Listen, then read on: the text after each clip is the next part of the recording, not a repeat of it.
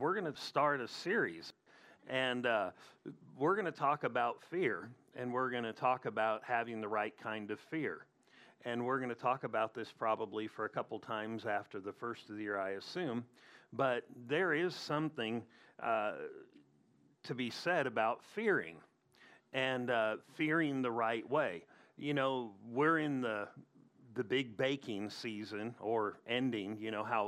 I remember going to my grandmother's, for Christmas or Thanksgiving, but either one, there was a lot of baking that went on. A lot of things were baked, and, it just seemed like that was the time of year that people baked cookies, gave them to neighbors. Now, maybe we don't do that as much today. We buy cookies, and somebody else does the baking. But there's one thing about baking that is huge. You need the right ingredients. That seems so fundamental. But if you don't have the right things, you could constantly not do things right. You with me? We totally come to the place where if we go to the store and we buy something, we expect it's going to taste a certain way. And because it has the right ingredients in it and it's done right. And Christianity has to be done right.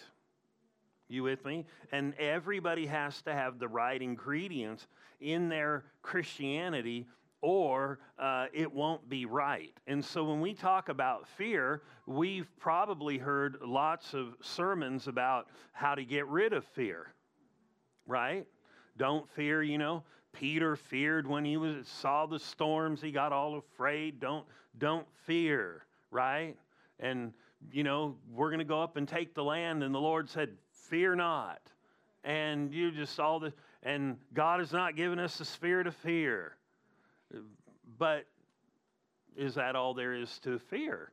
Or is there a side to fear where we are supposed to have fear? And the answer to that is absolutely yes. But is it the same kind of fear?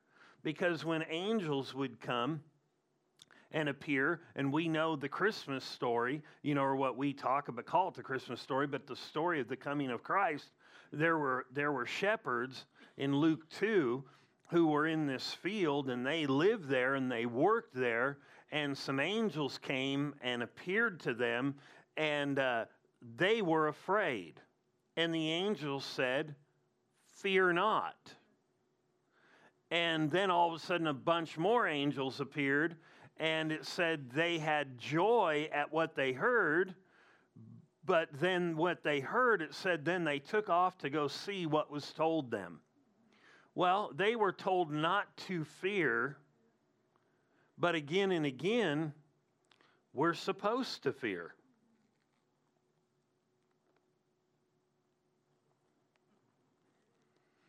That makes no sense. If I'm not supposed to fear, but we're to fear, how I don't get this. Of course not.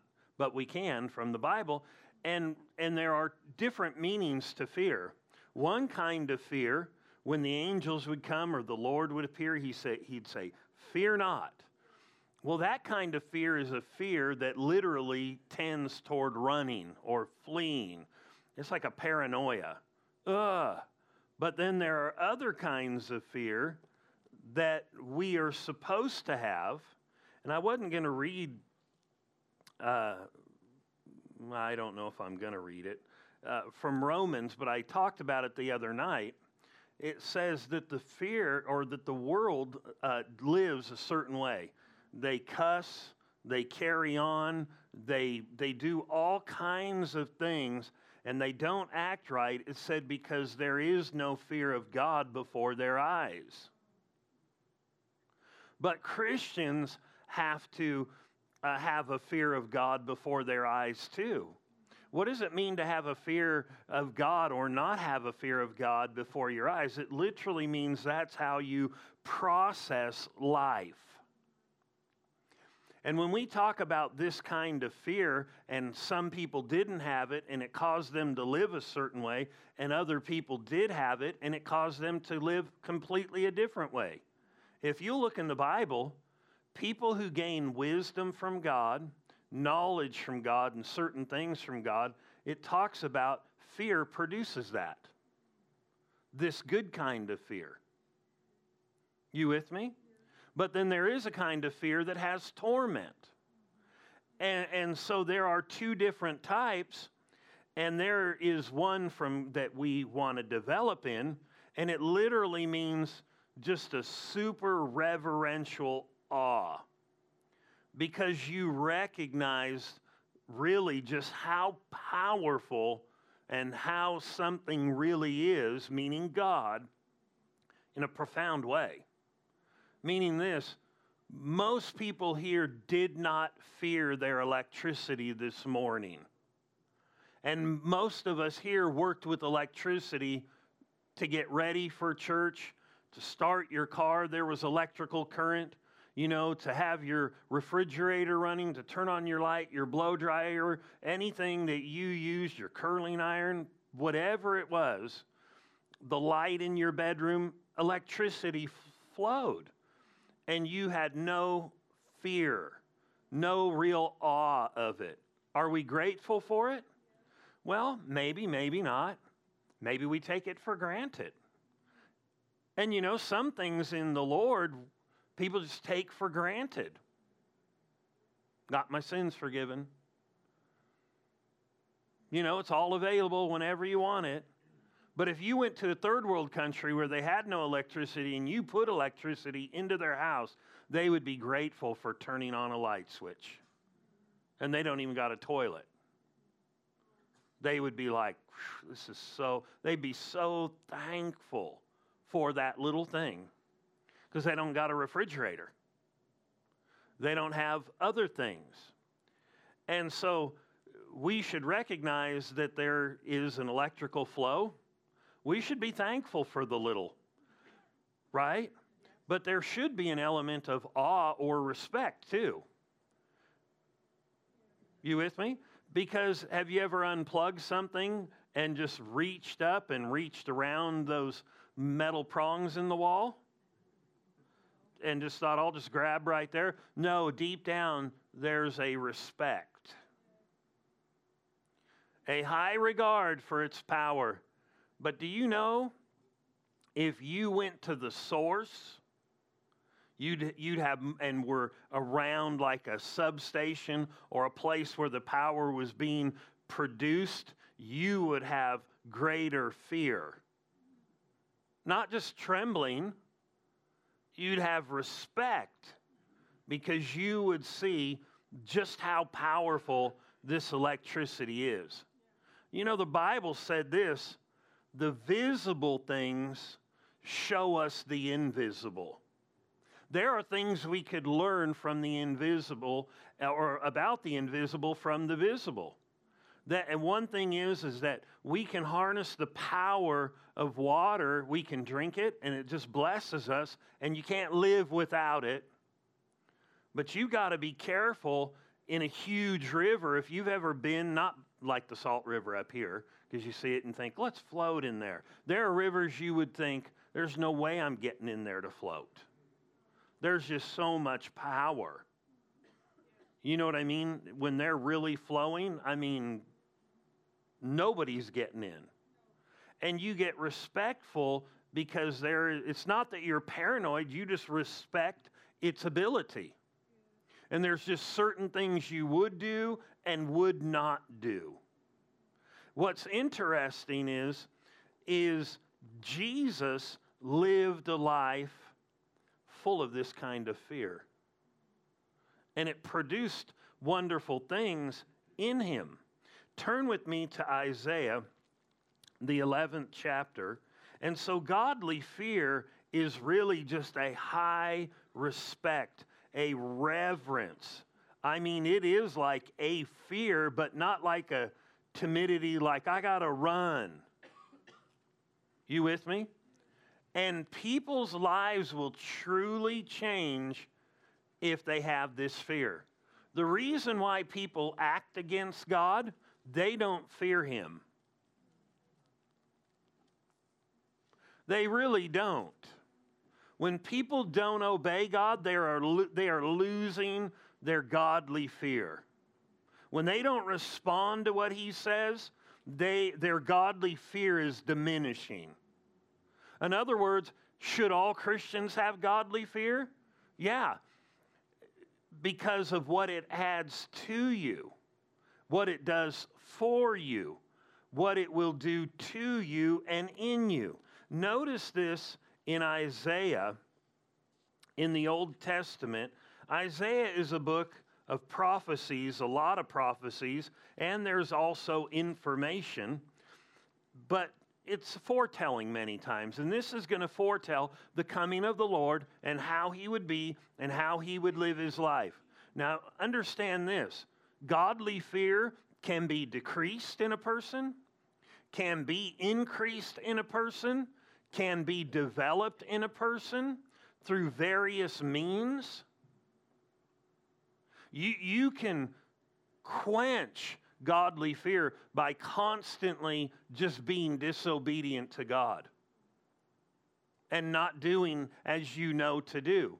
Then what happens is you don't revere him and respect him as who he really is.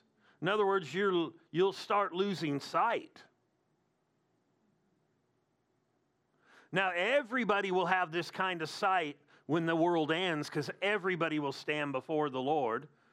And everybody who dies has this, whether they're in heaven or they're in hell. They've got this because they see for reality what is.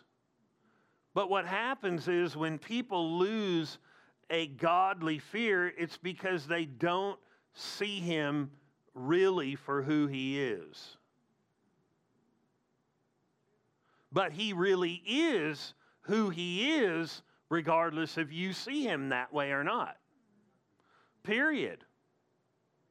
Whether you see or I see him for who he is that. He's more powerful than a nuclear plant. I mean, he's more powerful than an ocean, anything. He created it. And when I start pushing away and go, nah, I'm not going to do that, I start squelching this. What it does is it closes the door to how he can do things in my life. Because fear, the Bible said, this kind of fear is the beginning of wisdom. It says the fear of the Lord causes one or is to depart from sin. Isn't it interesting that verse there in Romans says that people who have no fear of God before their eyes sin readily? And people who have a fear of God before their eyes don't fear. Don't sin or depart from it. It's not a perfection thing, but it definitely would drive people if they feared God. You know, we shared briefly the other day in Acts 9 a story in prayer about Paul, who was mightily used of God in the New Testament, but he hated God's people. He hated the church. He persecuted the church. And one day he was on his way to kill some Christians and put them in jail. And a great light shone around him. And when this light shone around him, he fell to the ground. All the people with him fell to the ground. And the Lord appeared to him and spoke to him. And he was struck blind for 3 days. And the Lord told him, you've got to go this way with your life. And you know what's so wild is Paul's life immediately changed right there. Why? He got the fear of God. People who are flippant about God and his stuff don't have the fear of God. Or it's hardly developed. But there are some people who will stand around the same people doing the wrong things and say, I will not participate in that, because they have a real reverence for who God really is. And though life seems long, it's short. We know it's short, but at the same time, doesn't one day seem long? I was thinking about this week. I was like, this week has been long. But it hasn't compared to eternity and the day when we stand before the Lord. The Bible says when certain people in 1 Peter lose certain qualities in their life, and one of them is this kind of reverence and respect and godly fear, it said they become short-sighted even to blindness. And they'll start to forget that they're clean from living wrong and from living a sinful life. But it says you can add these things to your life. But it says these can diminish in your life. So it's super important. Remember, I gave that little baking illustration to make sure you have all the ingredients, because some ingredients are more important than others. Would you agree if you're going to make pancakes, flour is probably one of the most important ingredients in pancakes? Because if you don't put the flour and you have one egg, then you got an egg. And you're going to try to have pancakes. I mean, think about it. If you're going to have French toast, one of the greatest needs is toast. I mean, I know these things seem pretty profound and deep, but did Jesus function apart from a godly fear, a high regard? This is an inward thing that must be developed in all people.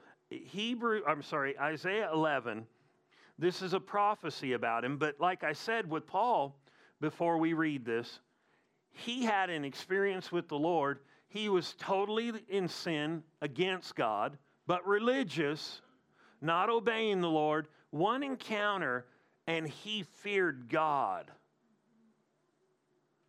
He feared God. What do I mean by that? He immediately changed his own lifestyle.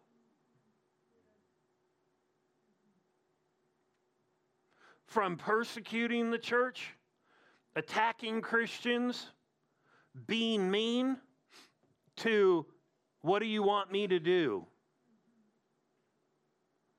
He lost his selfish ambition. One great thing about the lack of fear of God is there's a lot of selfish ambition.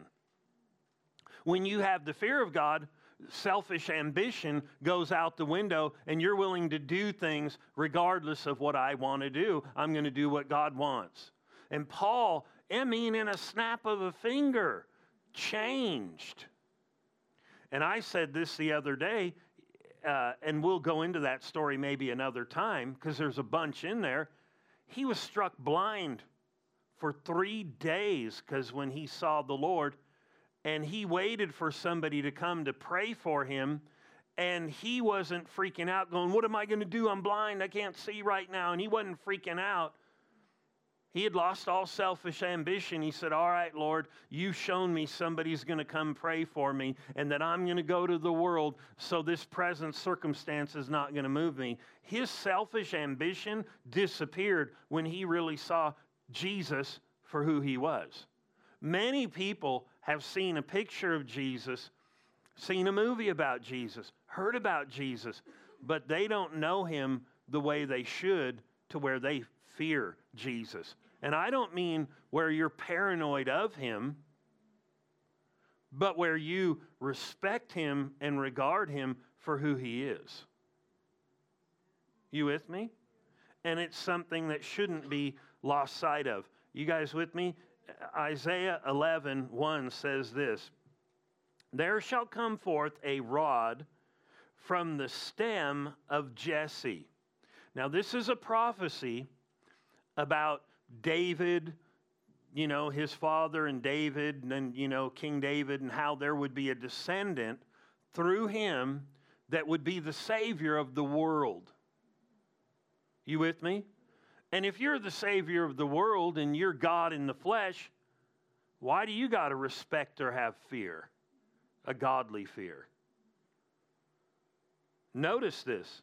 He would come a stem of Jesse, and a branch shall grow out of his roots, or out of, we even talk about, they do the genealogies and they talk about the family tree and the roots, and they go down, they show the roots and we're from down here. Well, that's that type of thing right here. He's saying out of his roots or out of his descendant. And that's why in the Bible you'll see places where it'll show the descendants of Jesse and David and down the line, and then Jesus, because he had to fulfill this prophecy. And it says, and a branch shall grow out of his roots. Verse 2, the Spirit of the Lord shall rest upon him. Well, we saw that. We knew that. But notice this, the Spirit of wisdom and understanding, and the Spirit of counsel and of might. These things would be on him. When you read about him, aren't you blown away by the wisdom, how he responded to people, how much might and power he walked in when he lived on the earth? And it says this, the Spirit of knowledge, and then notice this phrase, and of the fear of the Lord. And the fear of the Lord. He so respected God and God's ways, it drove his whole life. Now notice, isn't it wild? He had the power of God resting on him. He had counsel and might, and he had all these things. Well, then that's what we got to follow, right? That's what you follow. The very last thing it says, and he had the Spirit and the fear of the Lord. But notice, verse 3, even though he had all this power, wisdom, knowledge, and everything, notice what he delighted in. What got his attention. What drove his life. It wasn't just the power. It wasn't just the Spirit of God resting on him and wisdom and understanding and this profound counsel and ability. It said in his delight is in the fear of the Lord. He delighted not in just these things that were happening out here, but why did he delight in the fear of the Lord? Because it drove his whole life. It actually affected his relationship with God and how he lived. That's why he would pray and say, nevertheless, not what I will, but what you want. He so feared God, he delighted in it. Didn't it say he delights to do God's will? That was because he delighted in the fear of the Lord. This super high reverential fear. And it said, his delight is in the fear of the Lord, and he shall not judge by the sight of his eyes, nor decide by the hearing of his ears. In other words, he's just not going to live by what appears, but he's going to be looking toward God. His whole life is going to be bent that way in a real, fearful way. If we could see God the way he needs to be seen, and he will reveal himself to us. But at the same time, when he does even reveal things to us in small dealings, we need to go with it. We need to respond to it. Why? Because these things will benefit you. There are tons of scriptures in the Bible that tell you what will benefit a person who possesses this godly fear.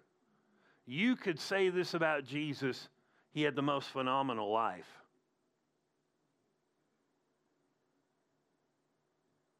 But if you read about Paul, who had an encounter with Jesus, he was violently arrogant. He says that writing to Timothy. He was violent, he was arrogant, he was mean, he was like a dog. But when he had an encounter with the Lord and he started fearing God, he wasn't like that anymore. His whole life radically changed. You know, you ever see some people who act all mean to people? Usually they act mean to people who they can intimidate, who they're bigger than, because they're a punk. They're acting like, I was going to say something like an idiot. They intimidate. Just get somebody twice their size, twice as mean, and they'll tell you how they can't control this, how I am. And you get somebody twice what they are, all of a sudden they have great self-control. It's profound, isn't it? No, it's because they reached down inside and went bigger.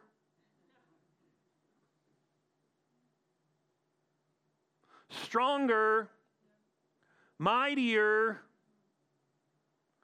But if you lose sight of the one who is mighty, no matter where you go in God, you can get lifted up. Saul, when it said when he was small in his own sight, he was in a good place. But when he got outside of that and became the ruler, he started seeing himself as the big man. And then he got all off course. Why? He forgot there was a bigger man. He moved away from the fear of God. He didn't do the things. He started going outside of God's rules, and he knew it. And he lost the fear of God, and then junk just started entering into his life. Anybody remember the story? And how could he have had all that junk in him? Praise the Lord, we can add the fear of God. Notice this, Hebrews 5, verse 7. People need the fear of God. We need it when we come to church. Not to be harsh on people, but it will bring clarity to us individually. And like I said, the fear of God can be added through different ways. But one thing that we can all do is if we know an area, we exercise the area we know that He's dealing with us about, we obey that. But another thing is spending time with Him, talking to Him. Say, God, I want to see you like you are. I need to know you like who you really are. Religion becomes hard for people because they don't really see God how He really is. So people treat people different in religion or harshness. You with me? But if we recognize, yikes, we're going to appear before God, or He could just come appear before me. Whoa. You know, I've told this story before as you're turning to Hebrews, the 5th chapter. As I turn there, a guy I knew who had a call of God on his life when he was a teenager and just lived wrong and ran from God and did everything he wanted to do, had gotten put in jail, arrested, burglary. He didn't start off like that. He had a genuine call of God on his life. But he just kept refusing and kept refusing and kept refusing. And he got somewhere where he never thought he would be. And now he's escaped the 3rd time from prison, running through Texas down to Mexico, and the Spirit of God spoke to him in an audible voice. Now, he's a hardened criminal at this time. He didn't start there. He said, I used to go to youth camps, and the Lord would speak to me about His calling on his life. But he got hard, and he didn't fear God. And he said that all changed one day when he was driving to Mexico. He said the Spirit of God spoke to him and said, my spirit will not always strive with man. There's a trap set by the devil. You will die if you do not turn. And he said, and he's like 6'2", he's a big guy, 6'3", somewhere in there. He said, I just peed my pants. He said, I was so afraid. It wasn't like just a paranoia. Reality hit. He had been living outside of what was real, in falseness and lies, and getting his lunch eaten, and he was just being destroyed. And he literally wet his pants. He said, what do you want me to do, Lord? He said, go back and turn yourself in. I'll get you out of this. Plead guilty to all charges. And do not fight extradition. He didn't say, but wait a minute, Lord. You know, if I go back, I'll have life without the possibility of parole. He lost selfish ambition. When the fear of God starts working in you and you start responding to it, selfish ambition starts going out the window. Well, what about them? Or what about this? And what about me? And what about, no, what about you, Lord? And we can grow in this. And the Lord had this, and he delighted in the fear of God. And here in Hebrews 5:7 talks about the Lord and his life. Anyway, that guy was in prison for 3.5 years on a life without parole, possibility of parole, and he supernaturally got out. But he had to guard his attitude in there. He's like, Lord, I did what you said. And the Lord spoke to him again. He said, I did not get you here. You got yourself here. I told you if you'll trust me, I'll get you out. Well, I respect you.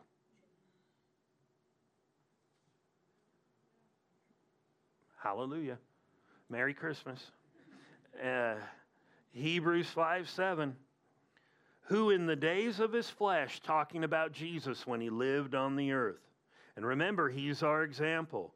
When he had offered up prayers and supplications or humble requests with vehement cries and tears to him who was able to save him from death. Notice this phrase, he was heard. Why was he heard? Because of his godly fear, the thing he pursued. Is godly fear important? You know, godly fear is something God wants all of his people to have and possess. Not in the sense where you just are like, I'm afraid, let's run from God like Adam and Eve in the garden. But I mean a real reverential experience with him where you're just like, whoa, you are God.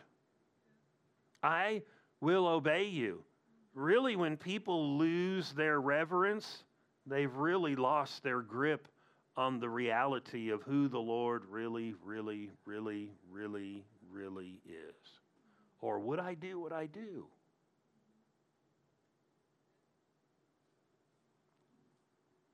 Because if it really is the Lord, and we know it is, would I do what I do?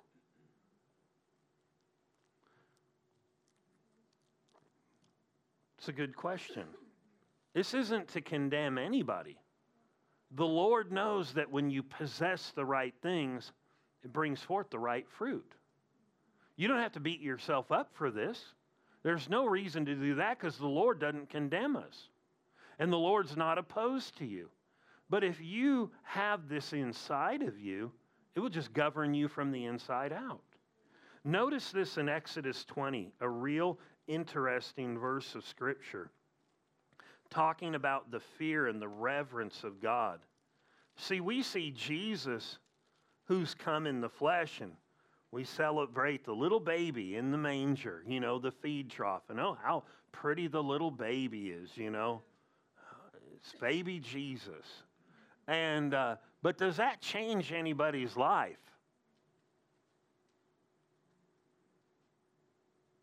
Here's an interesting thing. The king back then wanted to kill him because he thought, oh, it's another king. He didn't realize this is the king eternal. So he told some different people, when you go find out where he is, you bring word back so I can go and worship him. And the angels of the Lord warned him and said, he's actually going to seek to kill him. Don't go tell him. But isn't it interesting? All those ones that had encounters, whether it was the Magi, the shepherds, they saw angels who put in perspective the baby they saw. If the innkeeper had known in right perspective what was going to happen, he would not have been born in a manger. He would not have been born in a shed or in a barn. Because they would have went, whoa, whoa. But isn't it interesting, different people approached him different because of their awe and their knowing who he was. You with me?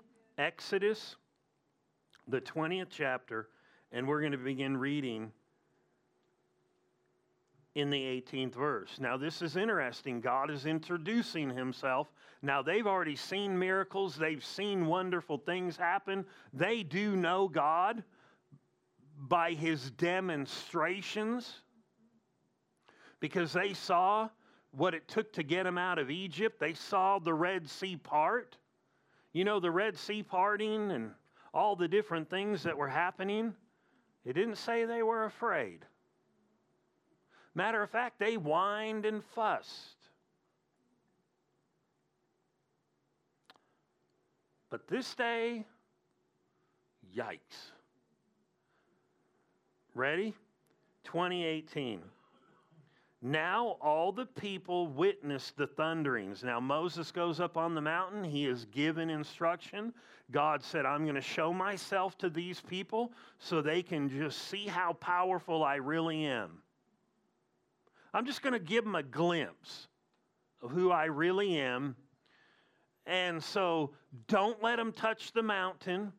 Don't let them come near. If an animal comes near, they can't kill it. This is going to be a big thing. Notice, now all the people witnessed the thunderings and the lightnings and the flashes and the sound of a trumpet and the mountain smoking. Now, this isn't a volcano. The power of God descended on this mountain. This is where Moses went up to receive the commandments from the Lord, and all the people were watching this. This was not a volcanic eruption. This is the glory of God being manifest. This is what appeared. Moses is up there having an encounter with God. When he comes down, his face is glowing. But what's interesting, it says, flashes of lightning, the sound of the trumpet, and the mountain smoking. And when the people saw it, they trembled and stood afar off. They trembled. Then they said to Moses, you speak with us, and we will hear you, but let not God speak to us, lest we die. They got full of that other kind of wrong fear. But what happened was now they're seeing God, so to speak, unchained. And really, he wasn't going all in. He just was doing this on a tiny little mountain so everybody could see him. And it was so powerful, they were afraid. And they said, we don't want God to talk to us. You do the talking, and you just tell us what he says. Notice this. It says, because we'll die. Remember Isaiah when he was caught up into heaven? He had heard words from God, but when he saw how God really was, he said, woe am I, for I am undone. He was just like, ugh. But what if you see God and you're like, yeah, whatever, I wouldn't be like that. You know, I don't know if I should share this. This is not the way you do camp, youth camp, but this is something I did. So when I was a youth pastor, as I was growing in the Lord, we decided, because we had kids that would escape from their cabins, you know, when you got 200 and 300 youth, and we'd get out at night and go into the forest. So we said, if everybody stays in their cabin, we're going to go bear hunting with groups. Sound fun?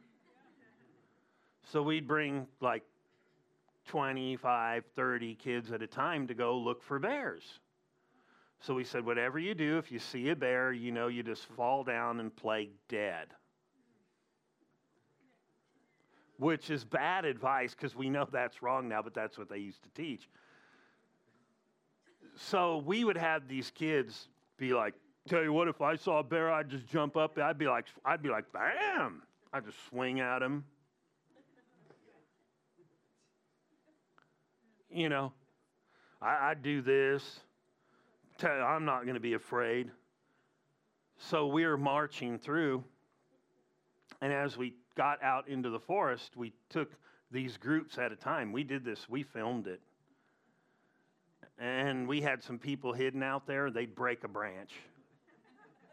And the people who were leading them, we'd go, whoa, whoa, it's cool. We're all right. And they're like, oh. And then when we turned the corner, we had a guy in a gorilla suit that was on all four. You should have seen those guys who were so tough.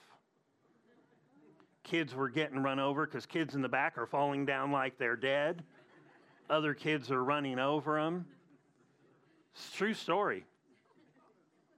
Because I was in the front of some of the groups, and we'd turn and go, ah, and act like we were running and just stop, and everybody'd panic and take off running. We'd just sit there and laugh. But they had such fear. I mean, we had kids go back. We had a group of them run back all the way to a cabin, get in a stall in a bathroom, and bust the toilet off the mounts. Oh, well, we won't be afraid. Once you really see what a grizzly bear looks like, you ain't going to go, I'm just going to punch you in the nose. No. And even with a gun, you're going to think, uh-oh. But we're talking way beyond that. And so God's showing this to them. Man, show us your glory, Lord, for our good. Notice this. And Moses said to the people, do not fear, for God has come to test you, and that his fear may be before you. Notice this. Come to test you, he said, do not fear. Don't be fearful with this timidity that makes you run. He said, do not do that. He said, for God has come to test you or to try you, to work in you, and that his fear may be before you so that you may not sin. In other words, what he was saying is, once you see me the way you should see me, your lifestyle will change. But if you don't see me this way, and I want to help you guys, so don't be paranoid, fearful, but I want this fear in your life. Isn't it interesting that God, there is a type of fear that we need that is just a super high respectful regard. In other words, when everybody else is tempting us and talking to us, if we have the right kind of respectful reverence in us, we're going to act a certain way. That is why many people's lives have changed. Some people have been religious because they're keeping rules. Others have had an encounter with the living God, and they're like, I don't do this because of him, not because he gave me a bunch of rules. Let's close with this verse since you guys are ready for that. 1 Peter 3. This is good stuff. It will help us. And you'd be surprised how much of this is in the Bible and how good it does, what good things it'll do for you. It'll change how you worship God, how you pray to God, because you won't be just thinking about everything else. You'll realize this is the source of all power. This is really God. It'll make your attention change. Right? TV is not the source of all power. God is. 1 Peter 3, verse 2. Notice this. When they observe your chaste or disciplined conduct accompanied by fear. Now he's talking about women who have a submission and they're trying to win their husbands. But the thought here is this. He talks about a disciplined lifestyle that's coupled with this kind of godly fear. What drives us? Or as the one commercial says, what's in your wallet? What's in us? This can be developed and it'll revolutionize every person's life. You with me? When the Lord is here on the earth and his glory lights the day and the night, and there's no night actually, it's just, we'll see him. Everybody will be like, whoa. But when we don't see him physically, we need to see him.